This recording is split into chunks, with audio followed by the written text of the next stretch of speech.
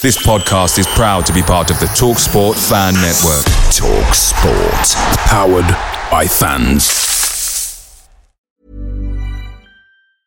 There's never been a faster or easier way to start your weight loss journey than with PlushCare. PlushCare accepts most insurance plans and gives you online access to board-certified physicians who can prescribe FDA-approved weight loss medications like Wegovy and Zepbound for those who qualify. Take charge of your health and speak with a board-certified physician about a weight loss plan that's right for you. Get started today at plushcare.com/weight loss. That's plushcare.com/weight loss. plushcare.com/weight loss. The TalkSport Fan Network is proudly supported by McDelivery, bringing you the food you love.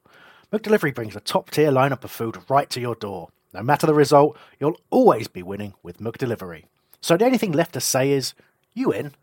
Order now on the McDonald's app. You can also get reward points delivered too, so that ordering today means some tasty rewards for tomorrow.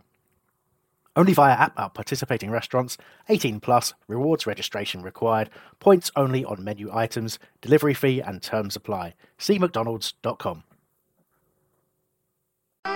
Thanks for downloading this podcast from Love Sport Radio. For more, go to lovesportradio.com for all the latest podcasts, news and views. Or for more, follow us at Love Sport Radio on Twitter.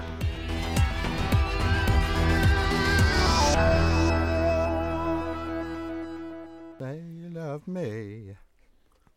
Hello and welcome to the Crystal Palace Fan Show here on Love Sport Radio. You're with me, Johnny Burrow, Nick Gillard, who you've already heard, I think, and James Howard of Back of the Nest of that same parish. We're also joined by the wonderful DR Kernaz, who I'm reliably informed sent a still image to the group WhatsApp this afternoon in order to illustrate how slowly a train was moving. Yes, I couldn't lift my arms up properly for a long time. And that stopped you from taking a video? Yeah, I just had to lift up quickly, take a photo and put it back down. But I did record the driver giving an update. Yeah, so. I know. I was gonna get the producer to play that tonight if you still weren't here. But you're here. You exercise. Yeah. This is the man, Johnny, who before you joined the parish of Love Sport, said he didn't do any exercise. All right. Yeah, much like Half Palace's squad. Yes, indeed. And suddenly 2 weeks in, and you can't move your arms. Oh yeah, today I can't. Yeah, but yesterday. Is it me who's had this influence on you, DR? No, not really. How comes? I don't know. I was just thinking since I've arrived, you've suddenly got on this health kick. I'm not saying anything. Have you got a personal trainer, or do you just? No, I just go with a mate. Oh, yeah, okay. I've looked into it. It's relaxed. Relaxed. Nick, you of course have some news for us. We're getting our weekly updates on the cats. How are they getting on? Well, I got the gender wrong last week. According to my daughter. Is your daughter a cat gendering expert? Well, she was prepared to actually have a feel and see whether there was anything there or not. Brave.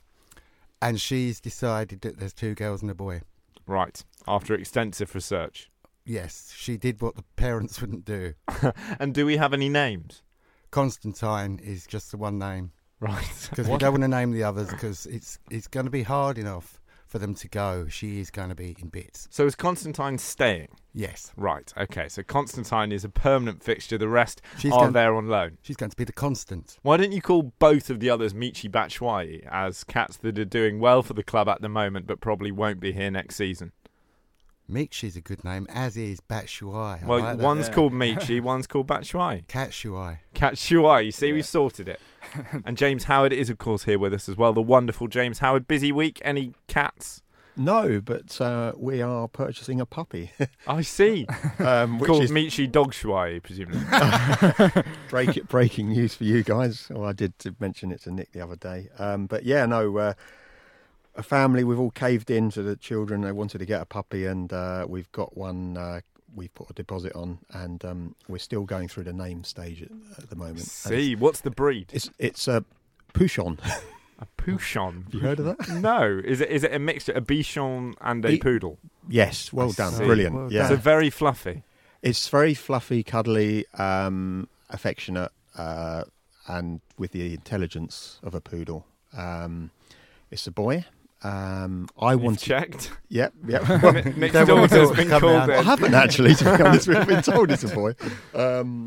So we've had a few names sort of passed around, but yeah, they've got their name they want, and I had my one, which was... Come on then. What's the name your kids want? What's the name you want? They want Teddy, because Right. they think it looks like a teddy.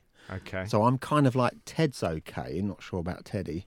And I was after Wilf. But what about Aaron? yeah, I haven't actually asked him. Or you could go for Roy, but then Roy, yeah, it's a DR bit wouldn't odd, be yeah, very it's keen like- on yeah. it. Yeah, Exactly, yeah. Might not bluff. A bit I'll like- stay away from your dog. So you've paid a deposit. I bet you get lots of deposits back for that. Well, All over we the will house do when over you're the first training. few weeks. Yeah. Our producer, by the way, Josh, is currently wincing. It's a head-in-hands scenario. Wasn't head-in-hands, of course, for Palace at the weekend. James, you were mentioning there that Ted or Wilf, or whatever the poor fella ends up being called, is going to be fluffy and intelligent. Palace have been intelligent for much of this season, but do you think they were a bit too fluffy, a bit too nice as they took on Everton? Yeah, I think they were. Unfortunately, we didn't have... I was hoping for some experimental formations on Saturday, and a little bit more positive following the great win at Arsenal. But it seemed to revert back to the last home game that we had, and although we didn't lose and it was 0-0, and a lot of people were saying 0-0 isn't a bad result against Everton. I still felt that we could have done better, and there were some significant things that the manager should have done or could have done during the game.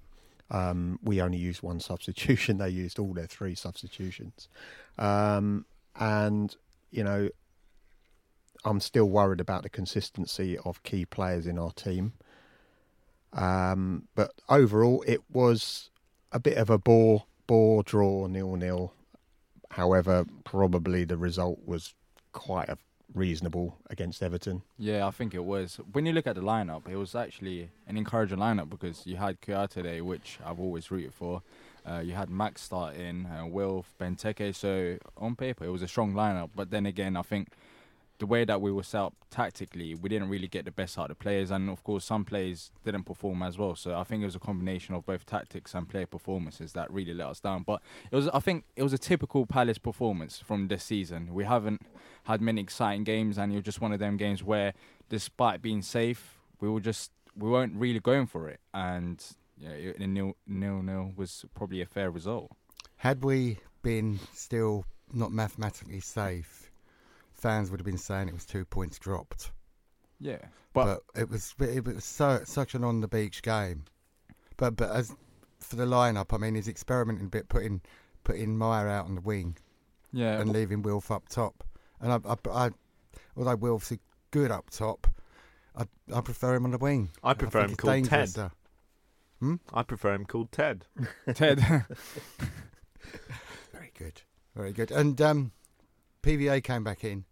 And I think that is because Richarlison is quick. So hang on, where do we stand on Patrick Van Aanholt then? Because we've come and gone in every direction about him on this show. First, it was he's a weak link, he's defensively fragile. Then it was, well, he's getting a bit more solid and he's very, very dangerous going forward. He can finish as well, which we saw against Huddersfield. Then we were back to he was wobbly and the team improved without him in. How did he get on against Everton? I thought he was reasonably okay, actually. I don't think he was as bad as he was the other week. But he did okay, and I think that he is just one of those players that I've said are a little bit inconsistent this season. And that's the problem. I don't know if the others noticed, but I felt that Everton were absolutely targeting that side of the pitch, especially the first half. I didn't see anything come down Wan-Bissaka's side. No, give PVA his due. Who was that player? He sprinted back and got an excellent tackling. Yeah. I was screaming for a penalty, but he that was Richarlison as well, I think. Yeah, was it? I'm pretty sure. Yeah. And how did he commit so many fouls in the first 15 minutes without being booked, Richarlison? He was one of these players, you'd love him on your team because he winds up the other team so much and the opposition fans so much. But I thought the ref was a little bit lenient with him. It's not only Richarlison. I think the whole Everton squad, they were just getting away with so many fouls. And considering that they didn't receive one single yellow card, I thought it was a disappointing performance from the referee. And let's say that we weren't safe, then we'll probably talk about the ref a bit more. But as we're safe now, you're not really that focused on the actual result and the referee performances, I think. But in terms of Patrick Van Aanholt, I feel like he had a decent game, but then again, he could have done better. And I don't know how to look at it. I want to be optimistic with him and say, you know what, he could slightly improve. He sat against Arsenal, maybe had some time to think about his performances and just look at it from the outside. But I don't know. It's 2 games left. All we want is really for him to try his best and see from then on. But I still feel like left back this summer could probably be the one position that we need to actually target. Well, you know, this goes back to what Johnny was just saying. You know, how do we feel about, you know, him getting back into the team straight away? Because we did win at Arsenal, and you think, well, hold on, why didn't Ward retain his place? So you have to look at the bigger picture and think, right, what was Roy doing here? Was he just saying, right, you've made enough mistakes recently, you're a weak link, and I need to demonstrate this to the rest of the team? You know, is obviously highlighted on the highlights programme on Saturday night how weak he was the previous game, and he has been making mistakes throughout other games as well. So I believe that he is Roy's favourite at the moment, and I think he knows that he's dealing with an international player, and on his day is extremely good going forward, as we know. Yeah. And if we can keep him, if we can shore up, as I've said to you before, Nick, at his defensive play, whether that's from the manager or the captain or the centre backs, he will be or can be an extremely good player. And I think if maybe Roy is thinking that if I start leaving him out week in, week out, he could end up getting a transfer request. Yeah. And then we lose a quality player, and then all we've got is Wardy, who's obviously getting on a bit, and we can't rely on that happening. I think, I understand what you're saying, but I still think we need a new left back just to give him something. Like right now, there isn't no one challenging the left back position apart from Van Aanholt, as Slup is not seen as a left back, even though when he was brought in, he was mainly considered as one. So we need to actually bring in a left back just to give him a challenge. Kelly is a centre back. I don't see Kelly as a left back. More, he's right-footed, so if he was to play somewhere, it would probably be right back rather than left back. I think Joel Ward is probably the best option for left back, but then again, that's not a good enough challenge, and sometimes you need to give the players something to think about. And maybe left back position, there's someone, no matter how good, it might not be an upgrade, but just someone who can challenge with Van Aanholt, I think that might just do the job. Changes could be aplenty in the summer for Palace. Could it be a change of boss? DR, you've been quite negative about a certain Mr. Hodgson in the past, and perhaps your frustration was justified against Everton because Palace's Premier League status is safe and yet still going into games showing serious amounts of caution. Don't go anywhere. This is Love Sport. It's the Crystal Palace Fan Show here on Love Sport Radio. You're with me, Johnny Burrow, and DR Kernaz, Nick Gillard and James Howard of Back of the Nest. Now, Palace are safe. Premier League survival secure for another season. Broadly, a good year, really. And yet, there are no risks being taken going into games. This is the window where if you're the manager and you're thinking, well, there's stuff I wanted to try out this year, but I didn't want to risk valuable points. Pressure's off. Experiment, tinker, be brave, take those risks. It's not happening. Roy played it very, very safe against Everton. Why do you think he's still being so cautious? I think it's just how he approaches games. I think it's simply as that. That's how he sees the game. He'll rather keep a clean sheet. And you can see that by the way that was set up. I feel like against Everton, the gap between the midfield and attack at times was just so big that it influenced how Benteke played, and I think Zaha as well, because we already know that Zaha he's going to get triple teamed and double teamed, and when you don't have the support next to him, he's going to struggle even more. And I think that was pretty much the case. He seemed like, I understand it from a certain point. Of course, you want to keep a clean sheet and be solid defensively, but then again, we haven't seen many goals at Selhurst Park this season. I'd rather we gave it a go and try to score more goals, whether that means leaving space out at the back, then just sit back and play for 0-0. What's the point? I totally agree, actually. And you only got to look at the bench, and you've got Batshuayi, Ayew, and Bakary Sakho, forwards or attacking players, and they didn't start, and also they didn't even get on the pitch. I mean, I just find that shocking, really. Everton made 3 changes. I still don't understand why we're not using all our substitutes. Bakary Saka, for instance, we brought him in. We, before he left us, he scored a couple goals under Roy. So I was excited to see what he could do for the next couple of months. But he's barely played. I don't know if that's due to fitness, but he's on the bench, so he's fit to a certain degree. So I don't understand why he's not coming on at least. Yeah, well, we had this conversation last week about playing Benteke because he's our player. We don't think we're going to have Batshuayi, so I can understand that, why Benteke's getting picked. But yeah, you're right about the sub, and I'm sure all Palace fans would like to see Tekers and Batshuayi on the pitch at the same time. I don't think we've actually seen it yet. No, we haven't. And what you've got to remember is we're talking about defensive football. We've had a rubbish season. Those of us who only go to home games. It's been absolute. No, seriously, it's been one of the worst seasons I've known. And you look at the away performance and you think, wow, that's how you play football. It's just getting that right, and we're safe earlier than we have been in the previous seasons. Yeah, and so that's an advance. That's a success.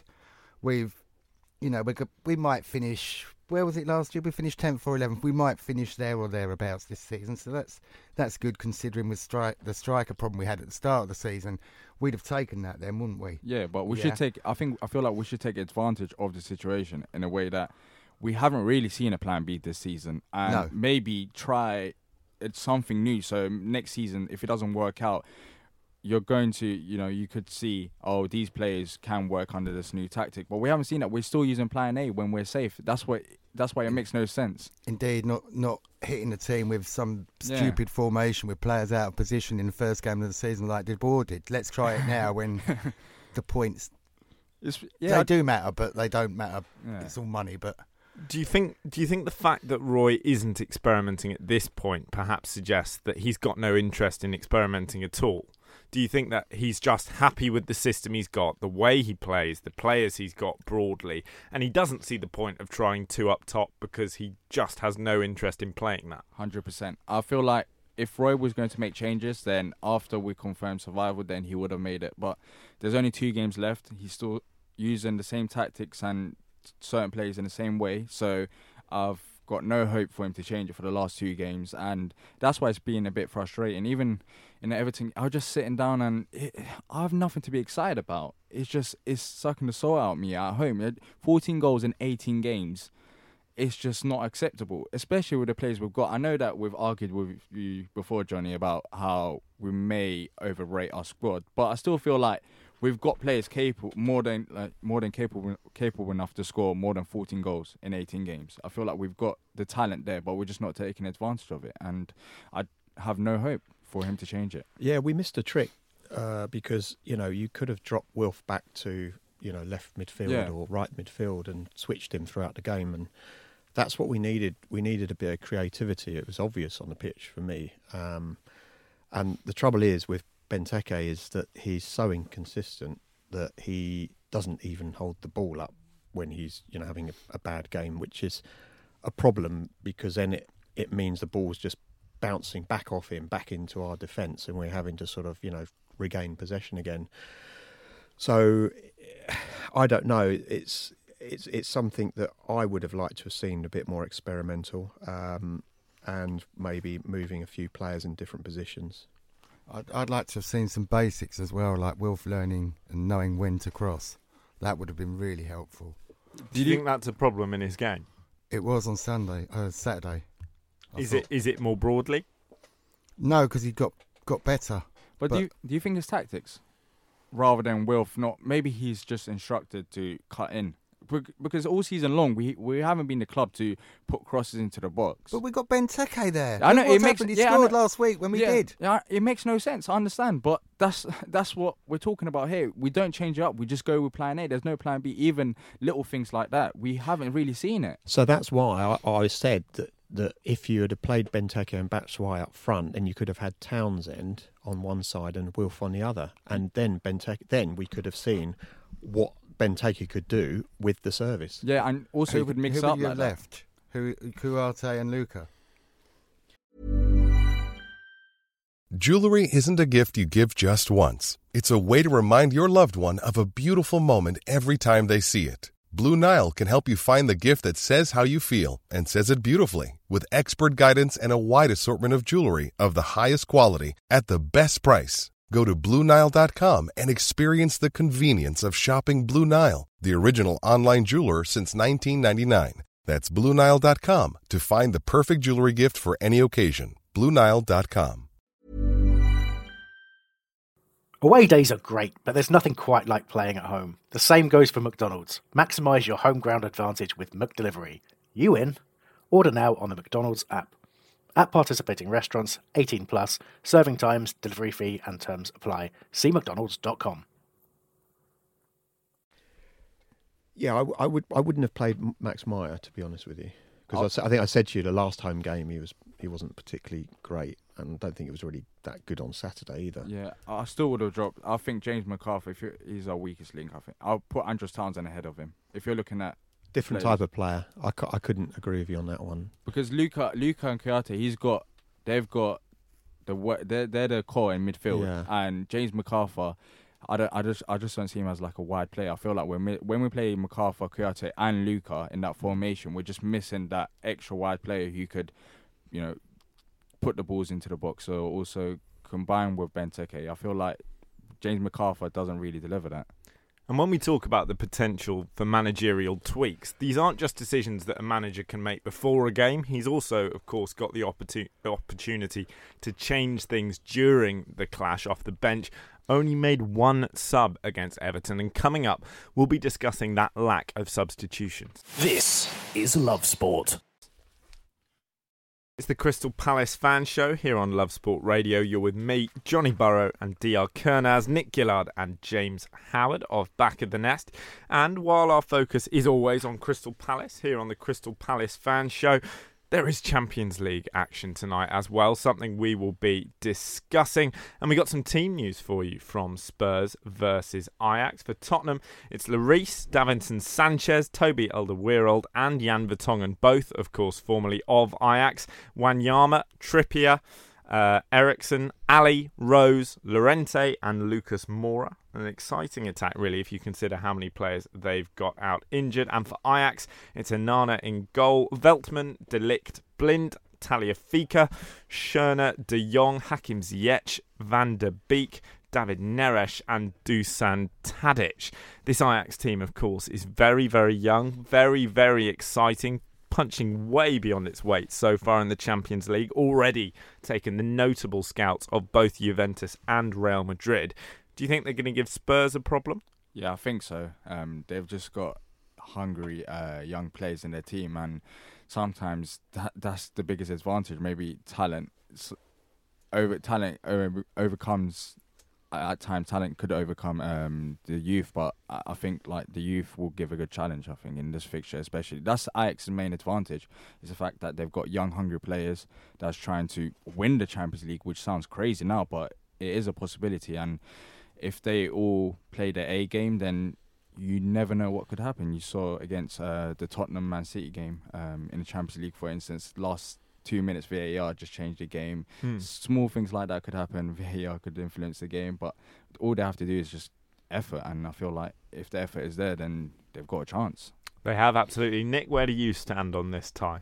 I think Ajax have got belief, but I'm not sure they'll be able to. I think Spurs are just beginning to warm into their new stadium. They've had a lot of high-profile fixtures, really, for their opening games, especially that first one that I played there. Ajax are a good, exciting team. I'd like to see them go through, simply because Tottenham didn't win the league, so why are they in the competition anyway? I'm an old fuddy-duddy like that. So old school. Well, then go off and do a league. Well, somebody was talking about divisions, promotion and relegation in a European league, I read last week in the interim. Yeah, it was suggested by Juventus. We're really pushing for it.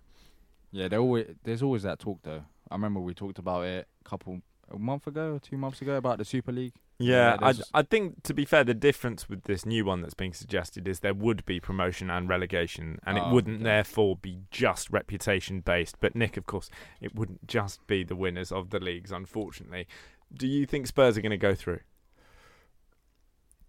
I can't call it. It's too tight to call. It's too tight to call. Very exciting. We'll be bringing you updates, of course, from that game throughout the show. James, can you call it? Would you tip one side or the other? I think the problem for Spurs tonight is they're playing at home and they need to get an advantage, but they haven't got Harry Kane or Son. That's a massive blow for them. Yeah. But they haven't missed Harry Kane that much. I think Son is Son going to be is a bigger key. miss. Yeah, he was. So I would say if either one of those was playing, a standard chance of maybe getting 1-2-0 and then going over there and just holding out for a draw maybe. But I think because of those two key players missing, I'm a little bit worried for Spurs, to be honest with you. Yeah, I'm not positive. It would, to be fair, obviously we're keen on Spurs here at Love Sport, a London-centric station, but Ajax in a Champions League final, there is a ring to that, there's a history to that, and we'll be bringing you updates throughout the show. Talking Palace, talking changes, Spurs of course are going to be very limited this evening. They've already got a fairly limited squad in terms of just the number of personnel. Obviously, as we were saying, various key men out, so substitutions may be a problem for Pochettino. They're nominally not a problem for Roy Hodgson. If we look at the bench that he had available to him versus Everton, Andros Townsend's in there, Jordan Ayew's in there, Michy Batshuayi's in there, Sakho's in there. So there is talent to be brought on should he have needed it. Only Townsend was introduced in a game that was deadlocked, 0-0. One change made. Do you think we should have seen two? Do you think we should have seen all three? Yeah, said it before. I feel like we're safe, so I don't understand why you wouldn't want to see other players come into the squad so you just know their strengths. I think Townsend, it made sense due to how the game was going. Hopefully the intention, I guess, was to bring him on. Hopefully he would give a bit more going forward, but I would have liked to see other players other than Townsend. Do you think he's been rested because he's had such a heavy season so far? I think so. I think that's why it makes sense not to start him. And I think that's a good call by Roy and the management because he has played a lot of games. But so has James McArthur. But then again, I don't think Roy trusts Jairo Riedewald, who seems like he's off. But maybe this would be a good time for him to show his worth as well. If we're going to sell him, put him out there for 2-3 games and you could let teams, be aware of him and say, look, this is a player, and if you want him, then you can get him in the summer. But teams haven't seen him for a very long time, so they won't be as willing potentially to pay as much as maybe we may be asking for. If you're playing for a couple of games, his value could potentially increase, but we're not going down that option, so it's typical Palace. Trying to respect the point too much, I think, on Saturday. Yeah, not wanting to. I think the season. Defensively, we were solid. I didn't feel at any time in the game that I wasn't worried about Everton scoring. Even when Cenk Tosun almost scored and there was an absolutely extraordinary save made, you weren't worried about Everton scoring at that point? No. With the ball flying towards the Palace net, there was no part of you that thought Everton might grab a goal here?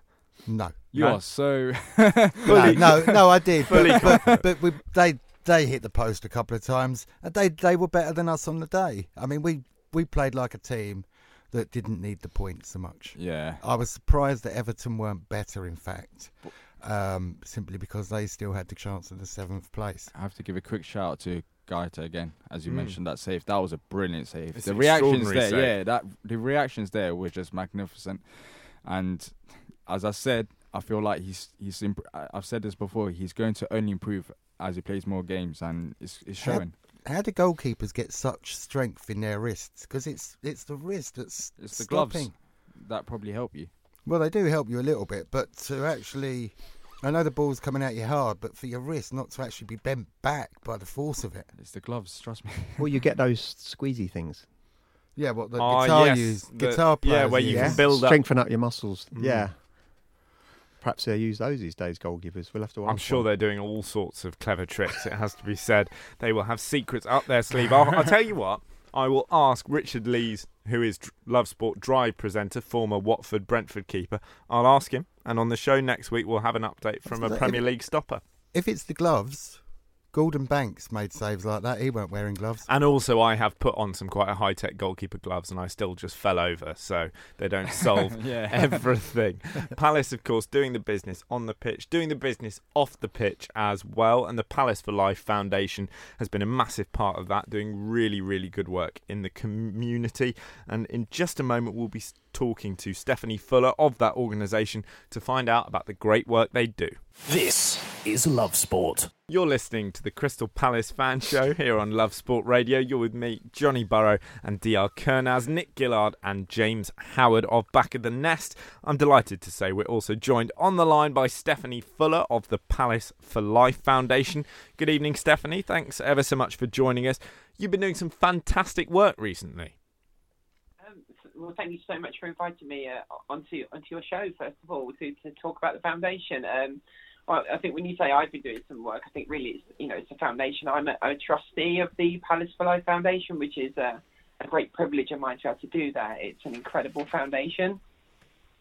So, hello, Steph. How you doing? I'm good, Nick. How are you? I'm all right. I managed to stay awake through that game on Saturday. It was crud, wasn't it? Well, what did you think of the game Saturday? And then we'll move on to Palace for Life in a minute. Well, do you know what? I had very low expectations for that game, and it failed to meet them. So I think that kind of says everything. I suppose it's a bit of a weird situation for Palace fans at the moment, isn't it? Because in reality, this is kind of the season we all dreamed of, like where we didn't have to worry about relegation or anything like that. And now we've got it, it's a bit unsatisfactory, really. We sort of want a bit more excitement, so I don't quite know what... Are you saying you want to be in a relegation battle, Steph? No, I don't. No, I don't, definitely not. But I sort of think that Palace fans, because we had a kind of FA Cup quarter-final and it felt like we were going somewhere with that, and then we weren't, and then, we lost 2 games to a team from the South Coast we don't really want to talk about. So those things have made the whole thing feel much more negative than the actual sort of league position really is. But I guess another of it is we just don't win at home, and actually if you only go to home games, then you've had an absolutely miserable time watching Palace this season. Yeah, I said that earlier on. Right, so most people who go to Palace, listen to various podcasts and whatever, will know about the Marathon March. That's October the 13th this year, is it? It is, yeah. Oh, that it was is. good. Don't know where I drew that from. The adverts on the screen worked, didn't they? They do. It's soaked in, isn't it? That's good to know. We did it last year. It was great fun. It was hard work, wasn't it, dear? Yeah, it was. So we managed, I can't remember how much Back of the Nest raised, but where did all that money go? What was it spent on? What was it spent on? Well, it goes into a variety of different things, to be quite honest with you. Obviously, the foundation, the Palace for Life Foundation, is a charity, so it needs revenue to run its programs. And if you look at the very many different programs that the Palace for Life Foundation provides, it doesn't take very long to realise that actually that costs a lot of money to provide that kind of depth of provision to such a broad and diverse community. So I probably couldn't give you pound for pound exactly where it's all landed, but what I can tell you is it's gone towards some incredibly important local interventions which are helping people, say, from as broad a range of topics as interventions when young people are perhaps falling on the verge of moving into offending, through to weight loss programs to ensure that people are actually living more healthily in the local community where we know like things like childhood obesity are an issue. It goes towards things such as with the power chairs that the foundation funds for the Disability Power Chair League. So it goes to lots and lots of different things. I think it's one of the things with the Palace for Life Foundation is until you start to scratch the surface of it, you don't really realise quite how much work that foundation does. It's amazing. And in terms of those interventions that the organisation are responsible for, what does that entail? How do you help a young person when they're perhaps coming to a crossroads and they could turn in a potentially damaging direction? How do you help them at that point without alienating them? Well, I'm certainly not the person that does that, but the foundation has a number of first of all, it works in partnership with other organisations to use the power of football and the brand of Palace. Can I just interject there? Hello, Steph. Sorry, we've got Inspector Jack Rowlands coming on next week, who actually works for Divert, who work with the foundation, so he'll be a better person to ask that question. Sorry, Johnny. That's all right. No, he would be. But to take the point on, though, because, I mean, that's the classic example then, really, is that what the Palace for Life Foundation does is that, you know, where there are problems that are facing all aspects of our local community, really, but particularly young people, you know, they seek to partner with professionals to then use and leverage, really, the brand of Crystal Palace and the power of football as a really positive force to connect people back to to a better path. So it's not divert to something particularly interesting around the custody suite, I think, at Croydon Police Station. But, you know, there are other programs that the club runs as well, whereby people may not have actually offended, for instance, the foundation runs that may not have offended, but they're on the radar of doing so. And then those young people are signposted to more positive interventions that are delivered by the Palace for Life Foundation. So, like I say, it's very varied, because next to that you've kind of got Healthy Eagles, and then you've got, you know, Teammates, which is a program for children in sort of primary school, which is about, you know, helping young children develop their resilience, talk about emotions, and these are children that are obviously being flagged in school as having particular problems. And again, it's using the kind of position of football to have a conversation that maybe is a bit more difficult when it's just a cold conversation, whereas actually people are attracted to something which is what we hopefully is a positive brand in the Crystal Palace itself and the role that, you know, it plays in South London. So, Steph, give us a taste. Are there any things in particular that the organisation have got coming up that we can look forward to?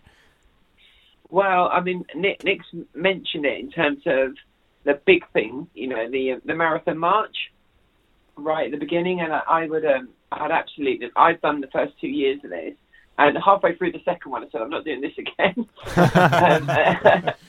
And then somebody pointed out to me, how can you not do it again? Because you know you've got to get your hat trick. So they're right. So I have got to go back. I have already signed up to do a third year of the Marathon March, and I'm really looking forward to that. And what I would say about that is that no matter almost how the team's performing, that march is an incredible day for Palace fans, because you get to walk all across South London, right up into town, you know, repping the club colours, through barriers that aren't really ours, but we like to let people know we're here. And you also get to chat to Palace fans that you've probably never met before. And you find out the most amazing stories about, you know, why they supported Palace, how they got into it, family histories, all bunch of stuff. I've met several friends through that march who I didn't know before.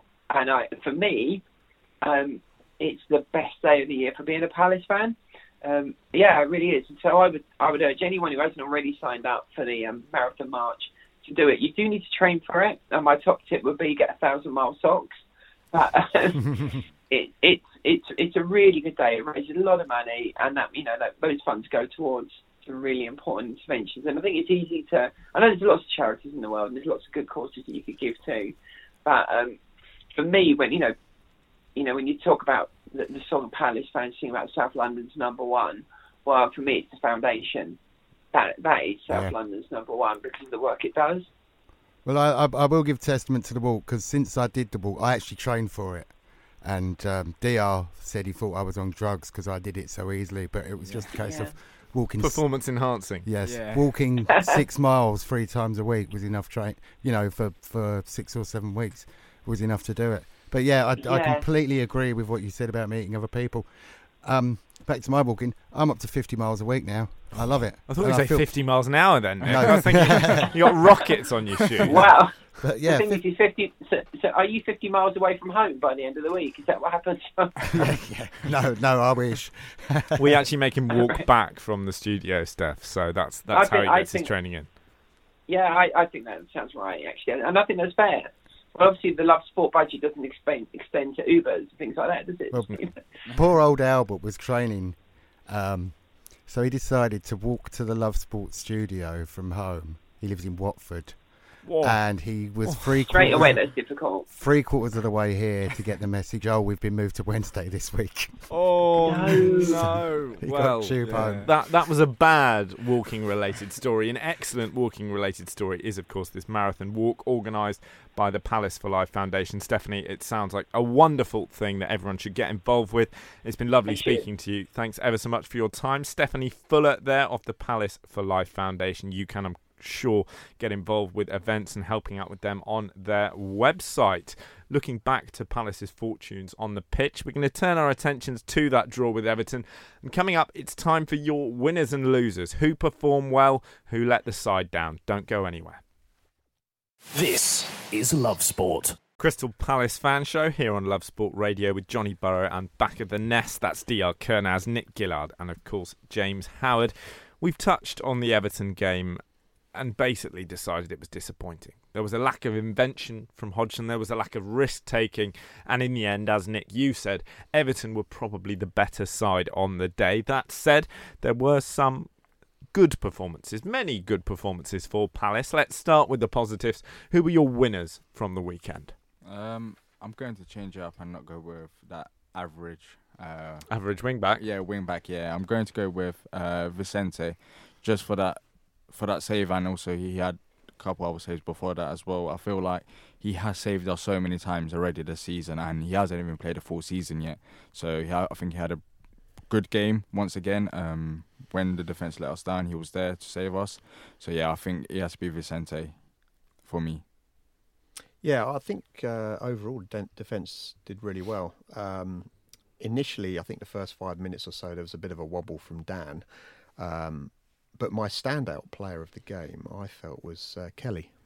Okay. I was watching him because somebody mentioned him as being the standout player, I think, a couple of weeks before that or whatever. And I thought, I'll make sure I make a note of exactly what he does during the game. And to be honest with you, I thought, he was there for pretty much everything. And although it might have been some simple stuff, he did it properly. He didn't make any mistakes. I didn't see any mistakes from it was just Kelly.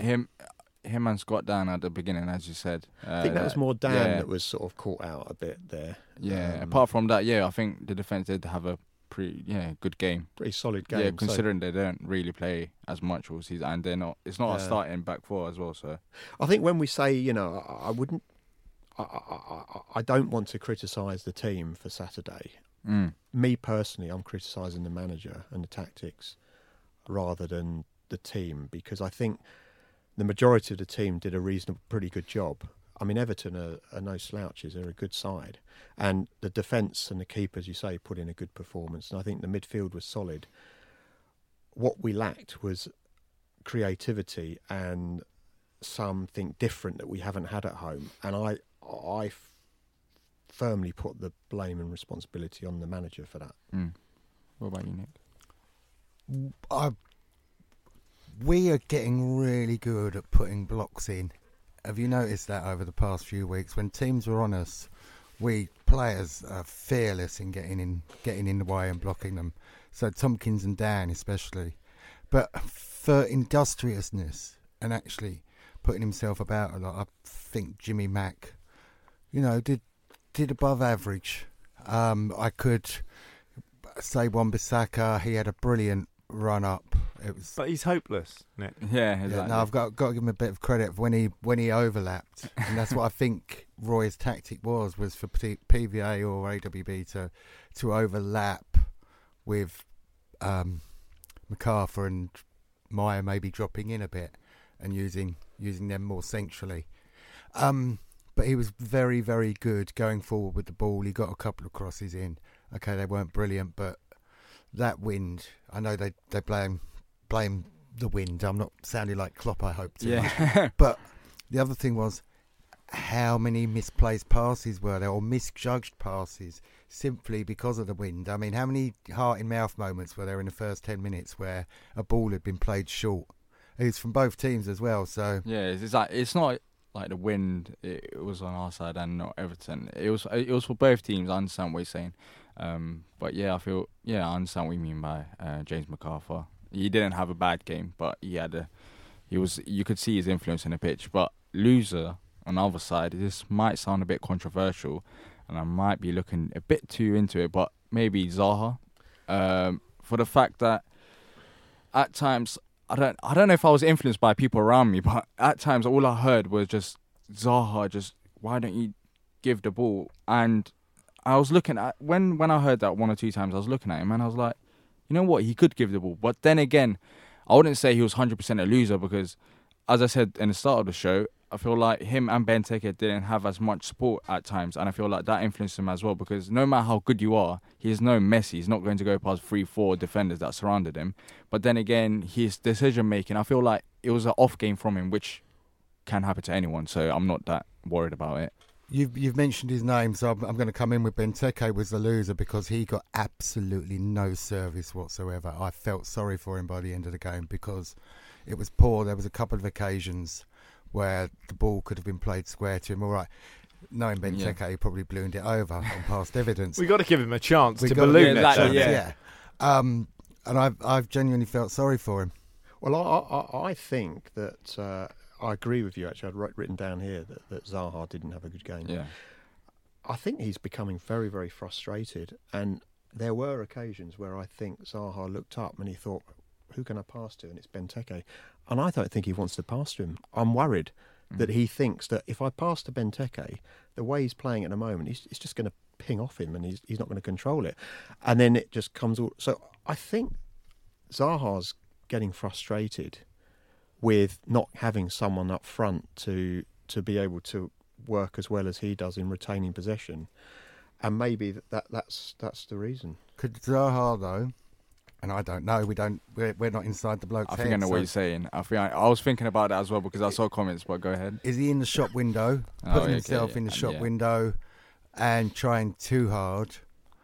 Because when I don't know, because he scored against Arsenal. He played well against Arsenal. That's the difference between teams at the sort of below sixth and the rest, the top six, is they've got players who are consistent, apart from Man United at the moment. Well, they've all choked the last couple of weeks, but that's where the money buys the players that can do it week in, week out. We've got a team of players who on their day are magnificent and can beat anybody, but there's just too many inconsistencies within that team. And watching Palace is so frustrating because it's always been, since ever I'd supported them, so over a couple of seasons, moments of absolute brilliance and sublime football that you thought you'd never ever see at Selhurst, followed by absolute tosh. Yeah, the reason why I don't think that's the case is for two reasons. One, Zaha, as you said, against Arsenal, he had a good performance. It's not like Zaha has been really bad for a couple of weeks. It was just one game.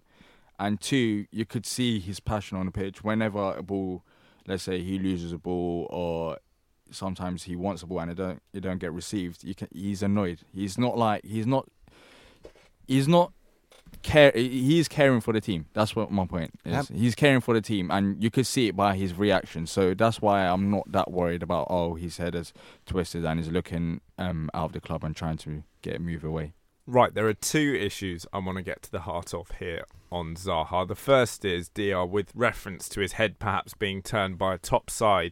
Nick, I'm really interested by this idea of his consistency, or perhaps lack thereof. Do you think the fact that the Wilf we see every week isn't the best Wilf rules him out of being quite good enough for a Manchester City, for a Dortmund? Or do you think that would come?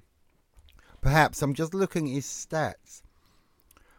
He's not getting many assists at all, which shows perhaps a little bit of greed. How many assists has he got? 3. But is that counting the penalties he's won? It can't be. Exactly, can it? Yeah, it doesn't count that. Yeah. And he's actually set up quite a few goals for Milivojevic by getting brought down. Yeah, I don't think it's really greed. I really don't. I just think that... But do you think that he's not consistent enough to play at a top club? No, I don't think that. I think this season you can't... You think he could play at a top club? Yeah. I think if you look at this season, there's been so many players that have underperformed. I think it's due to what he's instructed to do. Maybe if he was playing for a top club and was given more freedom and more support, which is expected, then he would have got more goals and assists. But this season, that hasn't really been the case. Yeah, I take your point. I don't think that freedom would make him a more consistent finisher, but I'm sure his output would improve.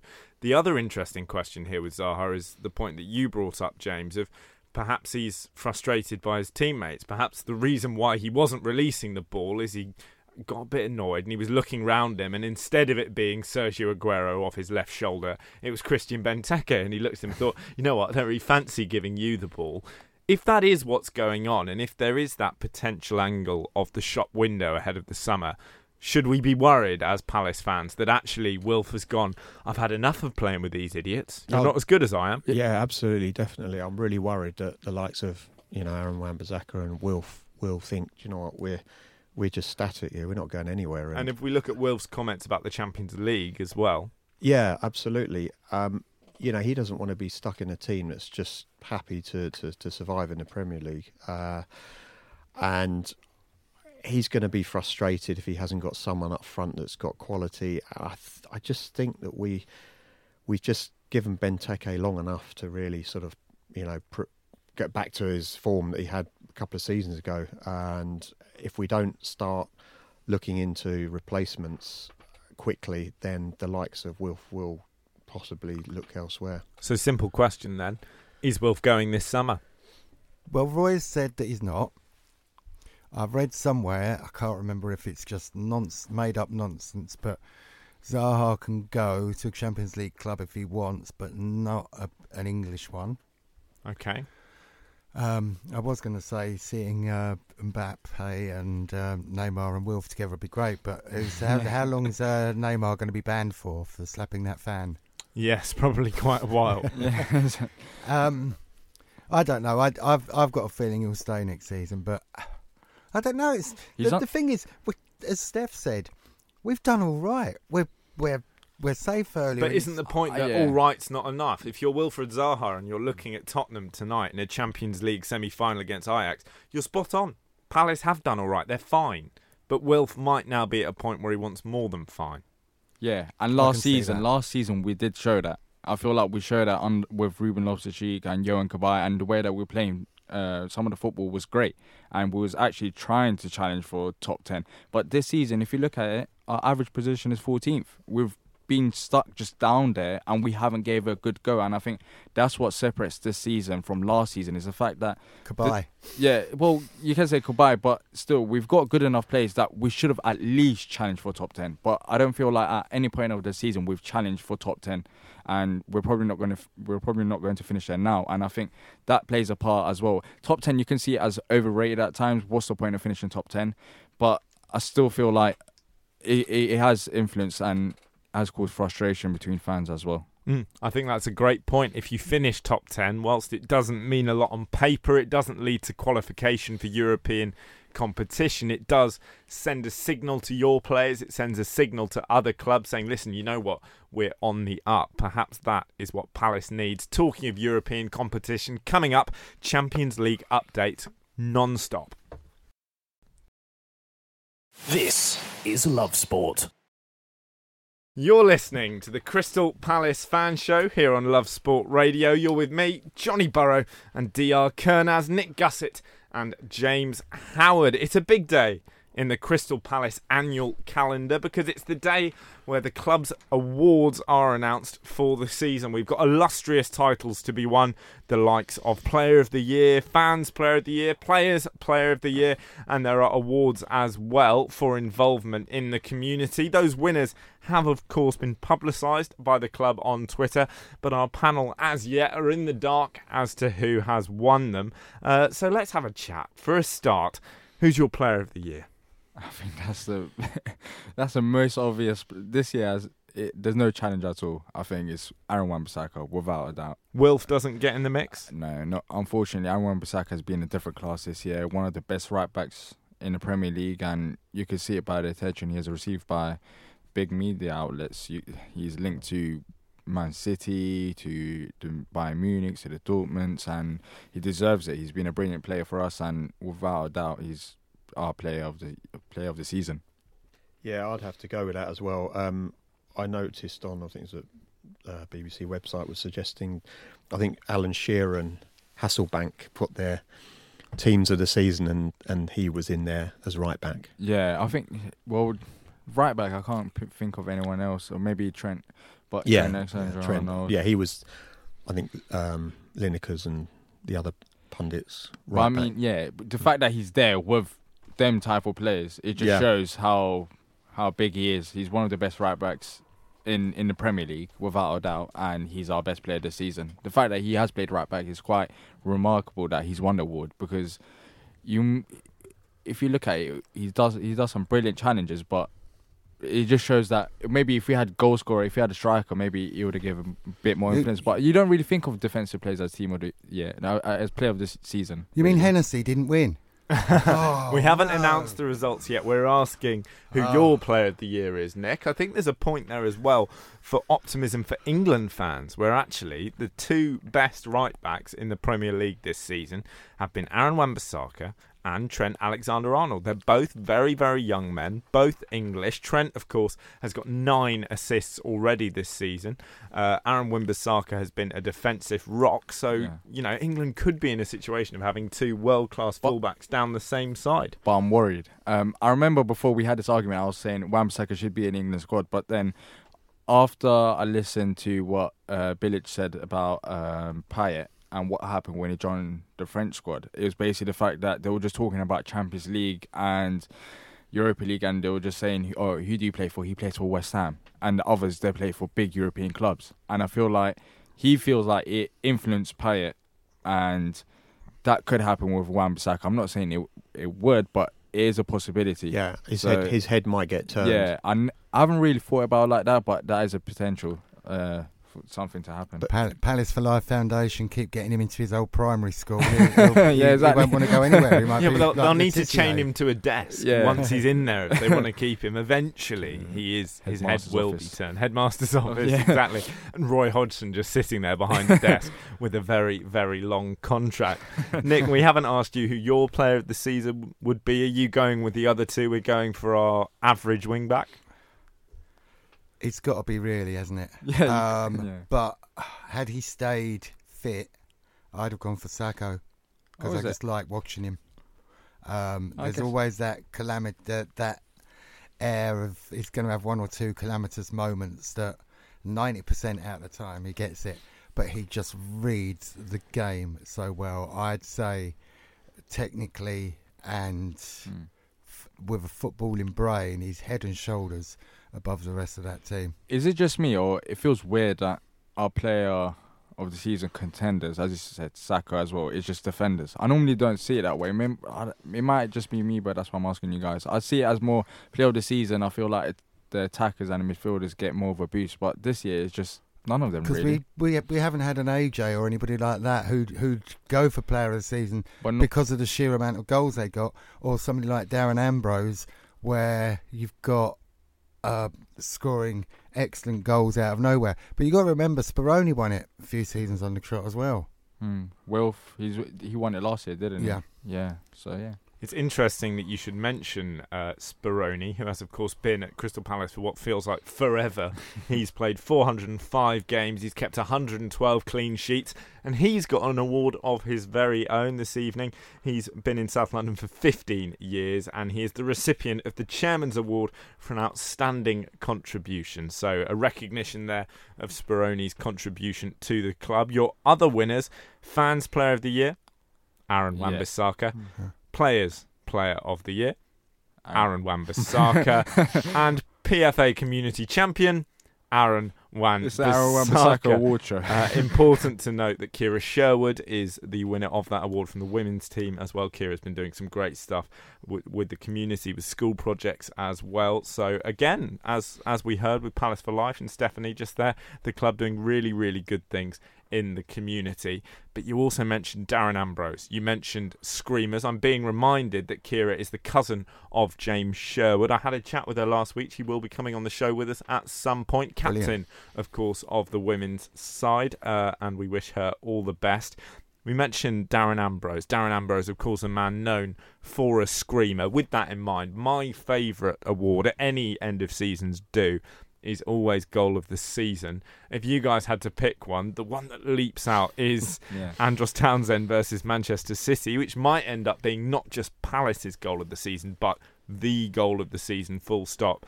Is that the only option?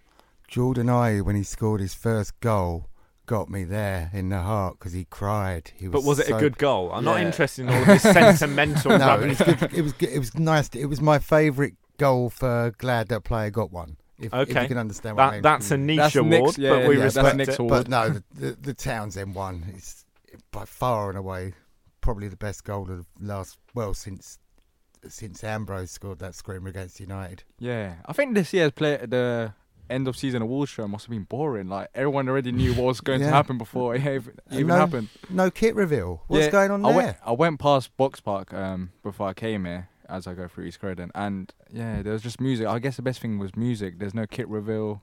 Just the manner played there, so I guess that's the best thing that happened. So, goal of the season. Any other shouts beyond "It made me happy"? I mean, I think didn't Luca get a really good free kick? Potentially, yeah. I think he did, didn't he? I'm sure he scored from. Was a free that away? kick. Was that at home or? Oh, it was at home. Wasn't it like 2 weeks?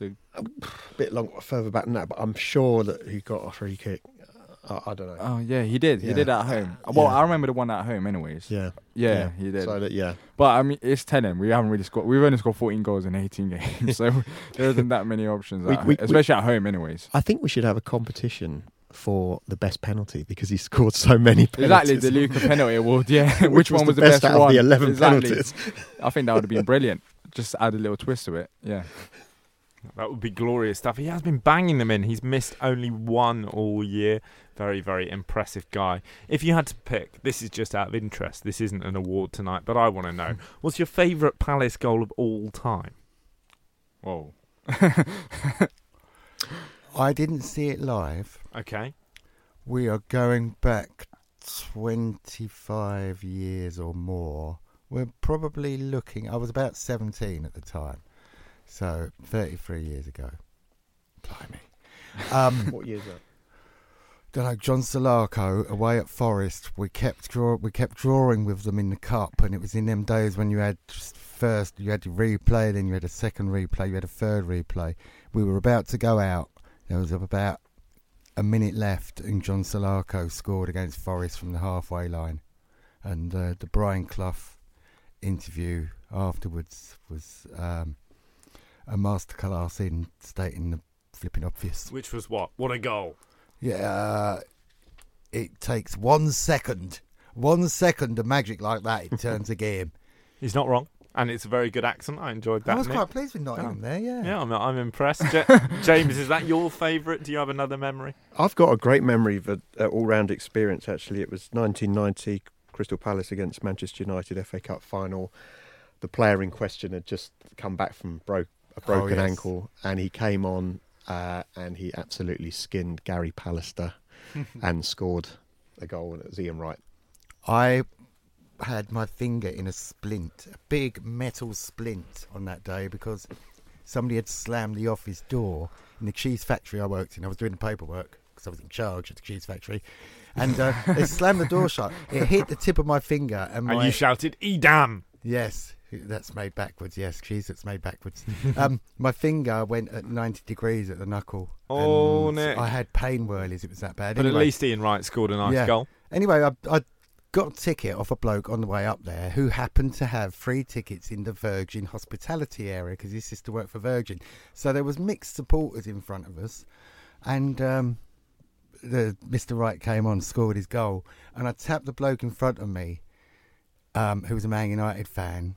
And I went, "Ian swear word right." And I meant to do a fist up, forgetting that I had this big metal thing around my finger. And I swore at him inadvertently. Oh, the poor bloke. That's my cup final memory. Well, if you're listening, mystery fan, Nick's sorry.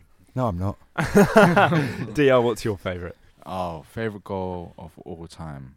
I can't go back that because I wasn't even around then. I wasn't even born. Don't be rude. No, I wasn't even around then. I'll be honest.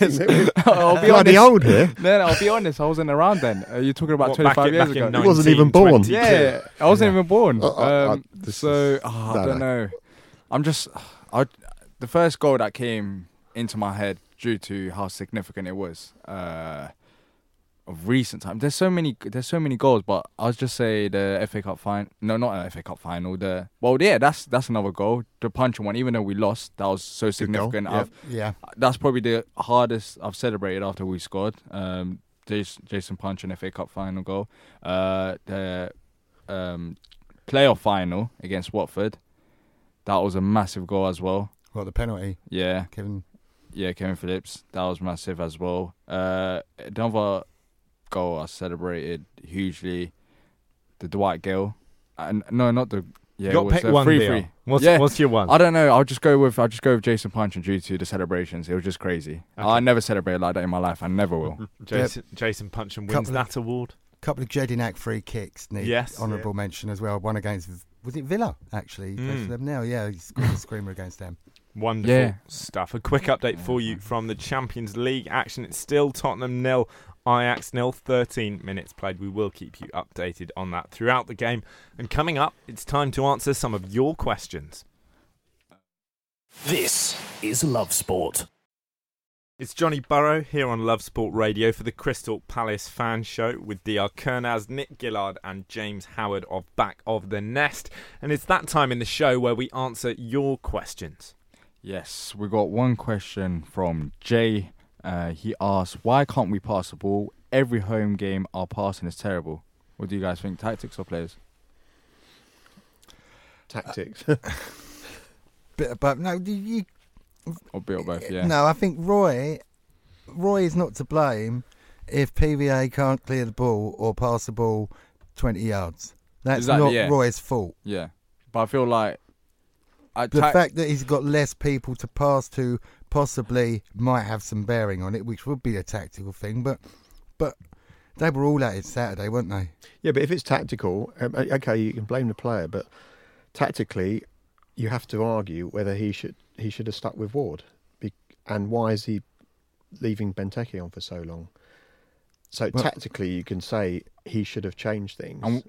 We're talking about at home as well, especially at home, why our passing is terrible. So, yeah, I feel like both do play a part. Tactically, as you said, certain players shouldn't play at home compared to away from home, whereas, I know James McCarthy gives a lot, but I still feel like someone else could come in and do a better job than he does, especially with the passing.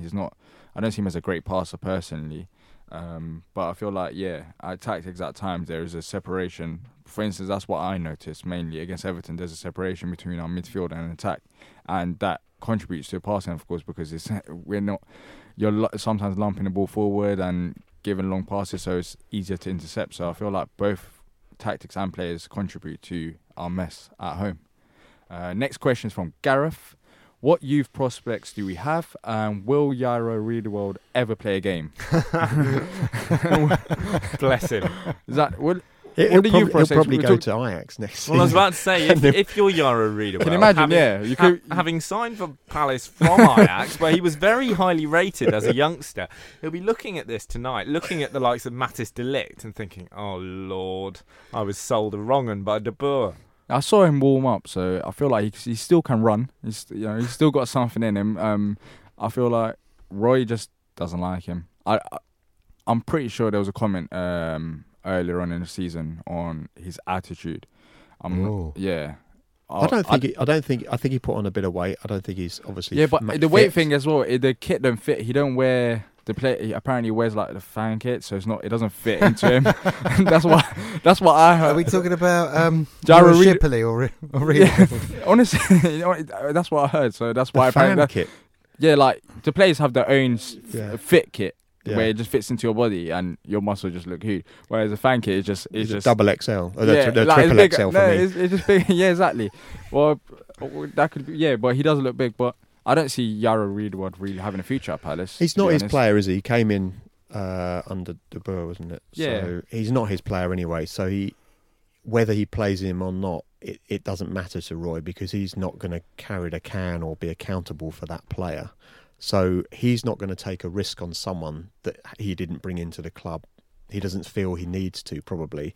And that is quite a big risk. I think he might have had a bit of a game in a cup game during the season. He has played one or two times. But I still feel like when he has played, he put a decent shift in. That's why I'm just confused about it. Even though it's not your player, maybe coach him to be your player, if you know what I mean. So, we've played how many games? We're coming towards the end of the season and still he's he's on the bench. That's for a starter. But still, he's not going to come on. I'm not hopeful of him coming on. I think we've had a girth of players in the midfield. I think we've had beginning of the season we had injuries up front, and the back end of the season now we've got injuries in defence. But I think in the midfield most of the time had quite a few players available, and he's just a little bit too far down the pecking list. As for players coming through, well, Woods, the defender, has been on the bench a couple of times. He's injured now. I'm hearing good things about James Daly playing up front.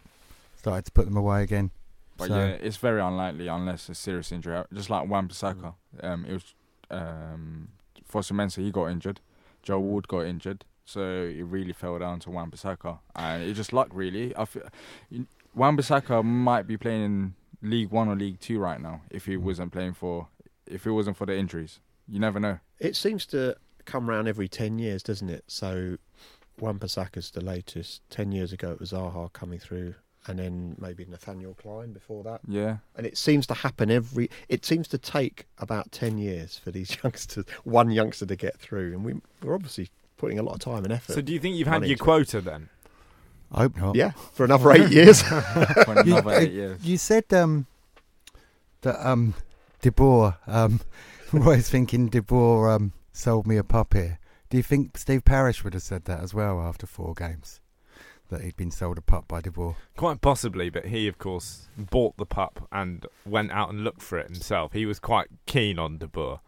I hope we're not putting James off of his purchase at the weekend. Yeah. Maybe that could be the dog's name. Given selling of pups, you could call it Frank. or indeed De Boer. Frank.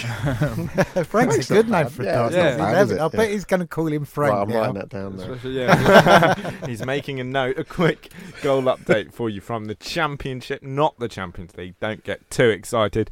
Millwall Bristol City. A lovely overhead kick from Gregory has given Millwall a 1-0 lead. Are they safe now, Millwall? They are safe already, hence why this is now going to be a little more comfortable. Yeah. Next question. Indeed. Mark Collins. Should we look to offload Maya in the summer? Some neat touches, but yet again, he hasn't made the most of getting a start and has looked pretty average. I upset Patrick O'Connor, our New York correspondent, on our other pods. Sunday nights and Thursday nights, listeners, if you go to backthenest.com, you can download all our podcasts there. I'm saying that it's breaking the studio. It's falling around Johnny's ears. I've thrown my microphone over in protest. Yeah. Where was I? Who was I talking about before I plugged the show? Maya. Yeah. I said to Patrick earlier that I was more impressed by Barry Bannon when he played for us than I have been by Maya. Oh, wow. That's why they're talking about Barry Bannon. Yeah. Oh, okay. Yeah, no. And also, how much difference is there between Johnny Williams and Max Meyer? Max goes forward a bit more than Johnny. Johnny's still along the halfway line, kind of sticking to the halfway line with the ball. Well, I don't feel like we should sell him. I don't think he's that bad. Yeah, no, I think there's more to come from him. Yeah, exactly. I feel like if he plays more games, as I've said, he hasn't really played consistently throughout the season, and gets used to it. I feel like there is a quality player in there, and he has had some bad games and some very good games as well. So I'm not done and over. Maybe financially, in his wages, I think is around 80,000. How long did we sign him for? Because you got to think of when he's going to be released. Isn't it 2 years? I remember 2 seasons. Yeah, 2 seasons. Because as soon as we bought him, people were saying, "Oh, we have to get the best out of Max Meyer because he's going to leave us in the second season." It was a free. Was it a free transfer? Yeah, well, it's free transfer, but still there's fees that it's signed. Yeah, so there were some fees, but we pay him a lot of money for a couple of seasons. Yeah. The other worrying thing I read was that Luke has only got a year left on his contract. Is it? So that I haven't really thought about that. He's played in the Champions League. Is he going to be happy? I mean, Joe Leddy played in the Champions League as well. It doesn't mean if you play in Champions League, it doesn't mean that you're just a quality player. Wayne Hennessy played in a European semi-final. And now he can't even make the Palace first team, and he's one of the most hated players. So going back to your point, I would keep Max Meyer. Yeah, I would. I would give him another. Try. I feel like yes, he has had some good and bad games, but still, I feel like considering that we've struggled scoring goals, maybe next season. As a creative player, as an impact player, I would keep him. Yep. Okay. Do you have any more time, or we can have one more if you've got one you're keen to do quickly? Is it time? Okay, we got one from Stuart. Is it time to get rid of Roy? Need a number. I said a quick 10. One, dear. Yeah. Just the biggest question of all. Yeah, quick yes or no. Is it time to get rid of Roy? That's a quick one. I would maybe. Maybe. All right. Yeah. No. Yes. Get somebody doing. Yes. I wouldn't get rid of him that quickly. I think you've got to be pretty much have someone lined up. Okay then. James, at least, is a man of sense. Yeah. We can get into that in some more depth later. But coming up, it's time to get into the next fixture. It's Cardiff. It's a tricky question for Palace fans, this one. If you beat Cardiff, you relegate them. And as part of the process, you keep Brighton up. If you roll over, could you relegate the Seagulls? Don't go anywhere.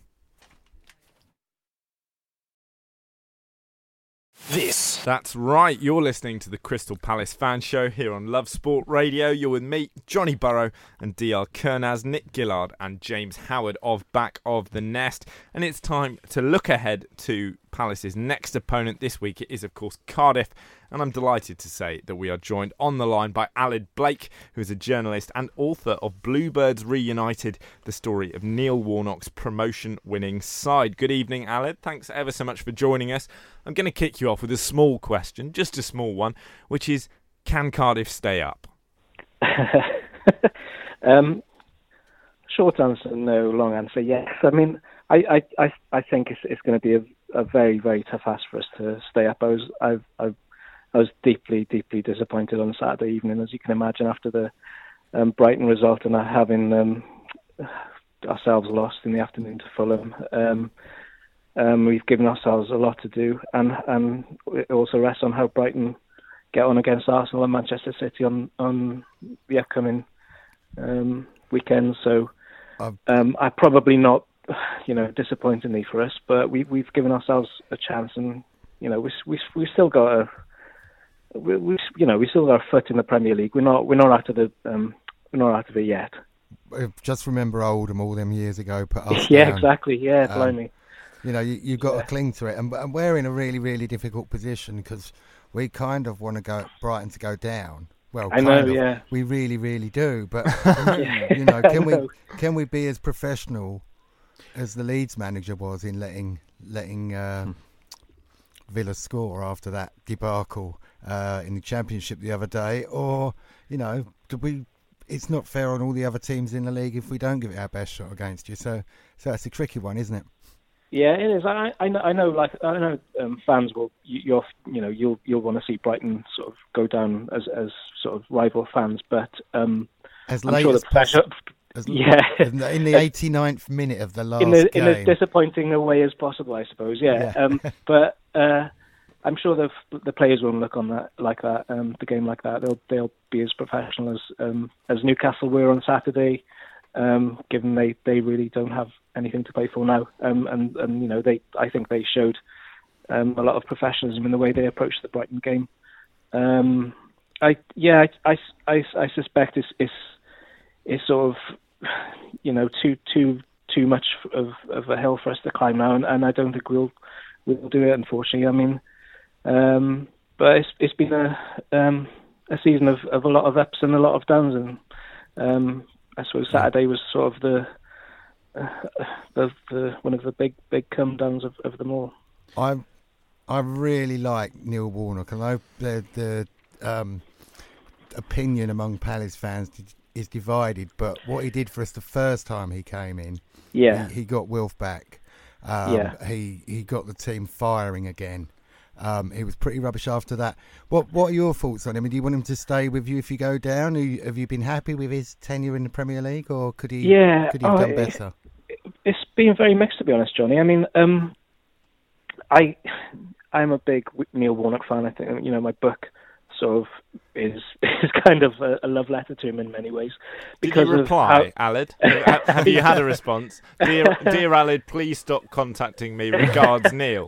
I don't know if he swiped left or right. But I think he did such a wonderful job in galvanising the club. We united a really fractured club, and we were all over the place before he came in. He came in, rescued that. I mean, in kind of a similar way, I think he did with you when he first came into Palace, and sort of within 6 months we were charging towards the playoffs. It was well beyond us in the first season anyway, but because of where we were when he came in, and then his second season, for the full season, it was such a remarkable job that he did in terms of turning us into a promotion winning side from where we were the previous year. I don't think any other manager in the world. I don't think any other manager in British football could have done that, and probably not the world. So I think we were very lucky to have him with us at that time. The Premier League has been a different story. I think he's made mistakes, as everyone does in their professional life. I think a lot of his mistakes are forgivable. I don't think they have, the decisions he's made haven't totally, brought us to relegation. It's been sort of part of an overall picture. So I think I'd like him to stay in the summer, because I don't think there's a better manager to get us back into the Premier League if we do get relegated from the division, because of his track record. And I think he's just sort of the best man for the job, and I think he'll want to get us back up, because it's probably going to be his final season in football if he does stay on. I think obviously you've had a really difficult time this second half of the season for obvious reasons, and full credit to Neil Warnock and how he handled that at the time. And you guys, you didn't get the striker in that you needed. I'm looking at it, seeing the fixtures that are coming up, and I can see you guys beating us on Saturday. I really can. We can't really gain that much more of a position in the league, and our players could be on the beach by Saturday. You really will be up for a win. They weren't last Saturday. Exactly. And looking at Brighton, they've got Arsenal away. Well, Arsenal fans are looking for a massive reaction at home, so I can see Brighton losing that. Last game of the season for Brighton is Man City at home, so that's another loss. And then you've got, so if you beat us, you've got to beat Man United away. Man United, Now, Man United are not a good side at the moment, and if you Warnock gets your players really psyched up for that one, I could see you winning that game, to be honest. So I think you should be a little bit more positive. I'm getting the feeling you're already feeling that you're doom-gloomed relegated. Maybe it's just my I've just been a Cardiff City fan too long. It's sort of realistic disappointments, But I agree with you. I think if looking at the season, looking at the fixtures at the start of the season, knowing maybe it would come down to the final game, which it might well do.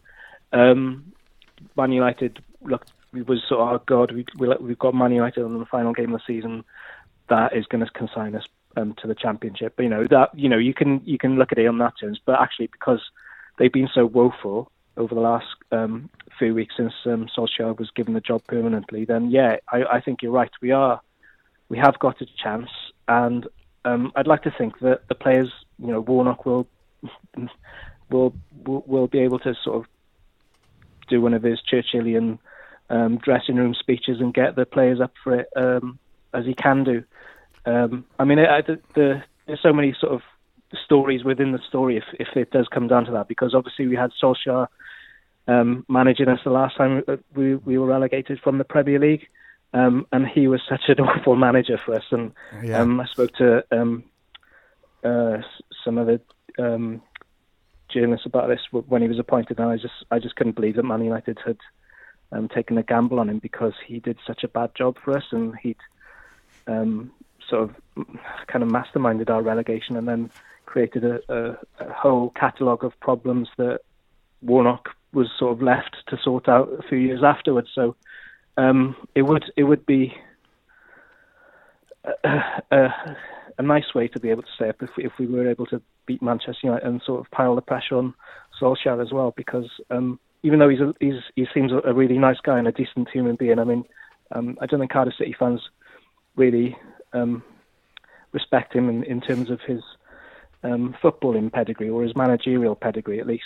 I've got a horrible question for you. It's really uncouth, but I'm going to circle like a vulture. Yeah. One player from your team, if you do go down, would you recommend Palace go for? Camarasa, definitely. He's on loan with us. If we stay up, I'd love for him to stay with us. Victor Camarasa, he's I don't know if you remember. I don't know if he played at the game at Selhurst Park I can't remember, I'll be honest. In December. I think he did, actually. But he's a sort of brilliant attacking midfielder. We've got on loan from Real Betis, and he'd cost around about 15-20 million, but I think he's a player any Premier League club, bar the top four, would benefit from having in their team. He's a cracking footballer, Aled. He's been very, very impressive all year, and of course does have a screamer in his locker, which we all enjoy. Does, yeah. The biggest question of all, of course, is how do you think the game's going to go? I'm going to have to press you for a score prediction. I'm really superstitious about predicting scores. I've never ever liked. Okay, no, we won't force you to break the habit of a lifetime. I will be honest, Aled, and say I have never had that response to that question before in my life. It's one of these weird things. I've got no.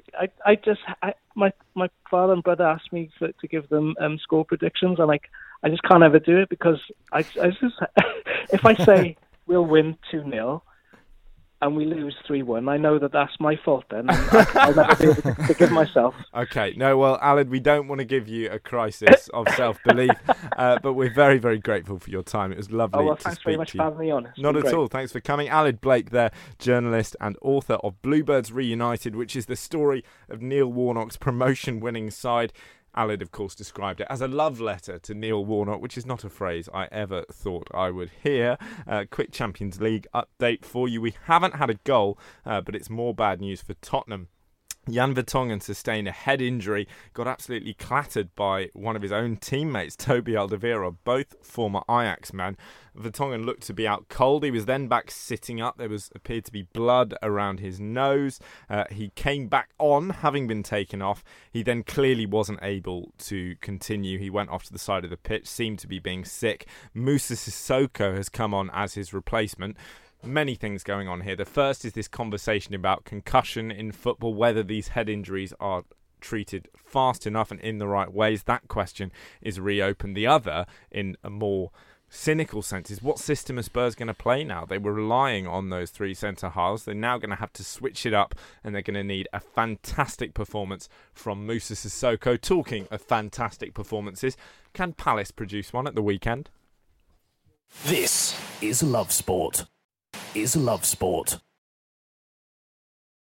the Crystal Palace fan show here on Love Sport Radio, and there's drama in the Love Sport studio around me because we've heard that James Howard isn't going to be able to watch Palace at the weekend because, as the dutiful father that he is, he's going to be watching his daughter swim. And for a moment he thought, hang on a minute, there's a chance that if the race finishes quickly, I might just catch some of the game, at which point Nick Gillard responded immediately, you shouldn't be wishing that your daughter loses her race. Well, I thought it was a 3 o'clock kickoff, and Diaz just told me it's a 5:30. So my brain is going in overdrive now, thinking, how do I get back from Gillingham in Kent back to where I live in West Wickham? And I'm thinking, what time's her last event? And do you know what? It could be doable. Talking of travelling a long way, I've been contacted in the week by at @ebelling_J on the old Twitter sphere. His pal, Trevi Davis, is cycling from St David's in Wales to Broadstairs in Kent. Topical on the Cardiff front. Yeah, and that's to raise money for St Christopher's Hospice in Sydenham in memory of his fantastic wife, Karen. So they've got you go to uk.virginmoneygiving.com and search for Le Tour de Broadstairs. How do you spell that? You'll find THAT. Okay. Yeah. And no, it's LETOUR de Broadstairs, BROADSTAIRS. Well done. Just for DR there. I'm sure the rest of you would have worked. What's that? Out. Is that Key Stage 3, Nick? I know you're a teacher. Yeah, you go to Broadstairs in on your Key Stage 1 trip if you're sort of anywhere in South East London. So you should be knowing that. Also, very very quickly, a friend of mine set up a new Crystal Palace forum on the interweb. Called Palace Comrades. It's in its infancy, but I promised I'd give them a shout out, so go and have a look over there, sign up and talk all things Palace there. Wonderful stuff. Talking of all things Palace, it is of course Cardiff up next, And it's presenting you guys with a dilemma. You win, you watch your team succeed on the pitch, which is nominally every football fan's dream. But if you do witness that, you will also have witnessed Brighton staying in the Premier League. Whereas if you do roll over, you could play a part in relegating Brighton. Roy Hodgson, the Palace boss, has said that his players have a moral duty to play as well as they can, even though their Premier League status is secure. Simple question. I'm giving you a choice. Palace win and Brighton stay up, or Palace lose and Brighton go down. Oh, if it was that easy, then yeah. Palace, I know it's not that easy, but assuming it is, well, let's say even just keeping the hopes alive, would you lose to Cardiff just to give yourselves a chance of relegating Brighton? If we lose, I won't be that surprised, to be fair. So I wouldn't mind losing if that means that Brighton could potentially go down, but I think it's a bit too difficult now, especially due to the fact that Cardiff lost against Fulham, which was a 6-pointer, and now you're expecting a miracle to happen, Cardiff to beat us, which is not the miracle, but Cardiff to go to Old Trafford, even though they're playing bad, it's still Old Trafford and still Manchester United, and they'll want to end on a high, so it's going to be very hard. I don't know. I'd rather we lose, though. I'm not that worried about it. What semi-final was it where we went to Cardiff? Was it a playoff one year or not? When we were absolutely rubbish. I know Chris Hamblin went down there, and it was the lack of effort for a team in a semi-final was appalling. I went Cardiff. Wasn't it the playoff final? Playoff semi-final it would have been. Because I went to the play. Was it the playoff final? We had the playoff final at the Millennium Stadium. Yeah, that's what I was thinking. Yeah. But Ships scored. That's right. Yeah, I was thinking of that one. But I'm not too sure about the semi-final. But my first ever away game was at Cardiff, I believe, and that was when Zaha was playing for Cardiff, and that's when Jason Puncheon scored. We won. I'm pretty sure we won 2-1 or something. 3-1. Yeah. So yeah. What was he like for Cardiff, Zaha? What? He was all. They hate him. I remember at that game they were like taken back. There was chance. I'm paraphrasing, but there were chants saying take him back because we were saying Zaha come home, and they were like take him back. Yeah, and he was pretty poor, wasn't he? And I was working in Bristol at the time and had a Cardiff colleague sitting opposite me, and he was going to Cardiff with some season ticket holders. He wasn't a season ticket holder himself, and he was just saying the guy's rubbish. Absolutely. I said, I'm sorry, he's not. And we would have an argument every week. And I say, he's not. I said, it's just the way you're playing him. Is that how the day would begin, James? Morning, Chris. How are you? Fine. Zaha's rubbish. Yeah, that's it. I've just seen this other thing that's got people's goats. This is glorious. Sheffield Wednesday sending congratulations to Sheffield United for going up and how good it's going to be for the city of Sheffield. It's extraordinary. They don't understand. It's a terrible misjudgment from the Sheffield Wednesday chairman, isn't it, of what football is, how football works, what Sheffield is as a place, how that rivalry between the Blades and the Owls functions. I've got a mate who's a Wednesday fan, and as soon as I saw that, I started giving it massive in the group chat. I was going, that is the most tin pot thing I've ever seen. You've been mugged off by your own club. You should be ashamed.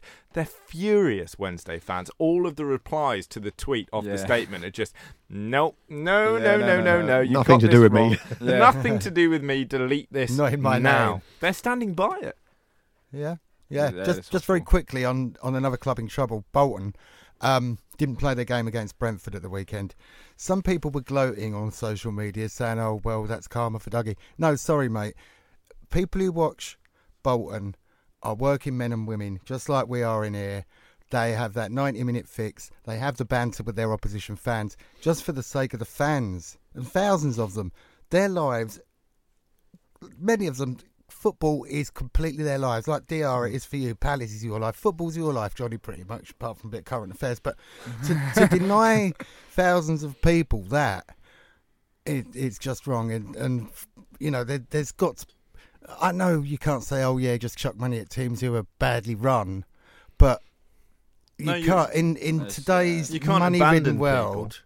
And equally, it's not just denying people football. There are, of course, a lot of normal people, as well as footballers, who are employed by that club. There are a lot of jobs on the line. This isn't as straightforward as, hey, football fans, you're having a hard one. Actually, the tea lady, the kit man, the press officer. All of these people could be out of a job. Exactly, and that's the worst thing about it. People don't really think about that. It's yes, the footballers are not getting paid, and that's really bad, of course. But as Johnny said, it's the other people that gets unnoticed, and they're probably not getting paid, and that's, it's hard. Controversially, I wouldn't even like to see Brighton go under, seriously, because there are people who've supported Brighton for as long as I've supported Palace, poor things. But, it's their life. Bad. It's bad. Yeah, and a rivalry, the reason why it's a rivalry and the point of that rivalry is to see the rivalry enacted on the football pitch. If the other team goes out of existence, you haven't in some way won. You've just lost a football club, and lots of people have lost their livelihoods. Yeah, this is why I can't understand the majority of Palace fans saying, hands on heart, that they want them to go down. Because you'd rather have that scrap twice a season. We got beat 3 times this season, and the first thing on my mind is, if we play them next season, we beat them. Johnny? 2-1. Oh, right. So I'm all up for play them every season and hopefully beat them. This is a blip this season. I would say that, but we've been outmanaged really badly. No, but that's defeatist. Keep them up, batter them, teach them a lesson. Talking of teaching people lessons, it is, of course, Cardiff up next. And, gents, it's that point in the show where I have to press you for your score predictions. What are you saying? It's Crystal Palace versus Cardiff. Fingers crossed, 4-0 Cardiff. I'll be happy. Just help the goal difference as well. And what are you saying, James? I think we're going to lose 1-0. Oh, is that hope or think? No, I want us to win. Okay, you want us to win. I always want us to win. I'm not like these guys. I'm a proper fan. And Nick? 5-3 Cardiff with a gyro hat-trick for Palace. Right, okay, realism is something we're massively keen on here at Love Sport Radio. It's been a glorious Crystal Palace fan show, and of course, if your predictions are right, we'll still be here next week on 10 to Hooks, not just about the beginning to Crystal Palace's transfer seasons, but about the potential end to Brighton's time in the Premier League. You'll have to join us then on the Crystal Palace fan show. Thanks for downloading this podcast from Love Sport Radio. For more, go to lovesportradio.com for all the latest podcasts, news and views. Or for more, follow us at Love Sport Radio on Twitter.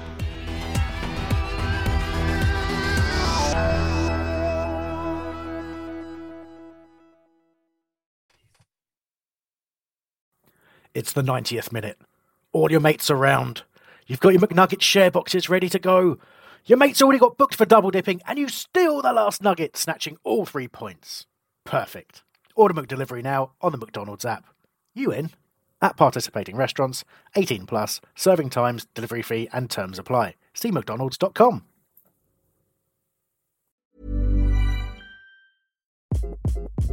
Hi, this is Craig Robinson from Ways to Win, and support for this podcast comes from Invesco QQQ, the official ETF of the NCAA. Invesco QQQ is proud to sponsor this episode, and even prouder to provide access to innovation for the last 25 years. Basketball has had innovations over the years, too. We're seeing the game played in new ways every day. Learn more at Invesco.com/QQQ. Let's rethink possibility. Invesco Distributors, Inc. This podcast is proud to be part of the TalkSport Fan Network. TalkSport. Powered by fans.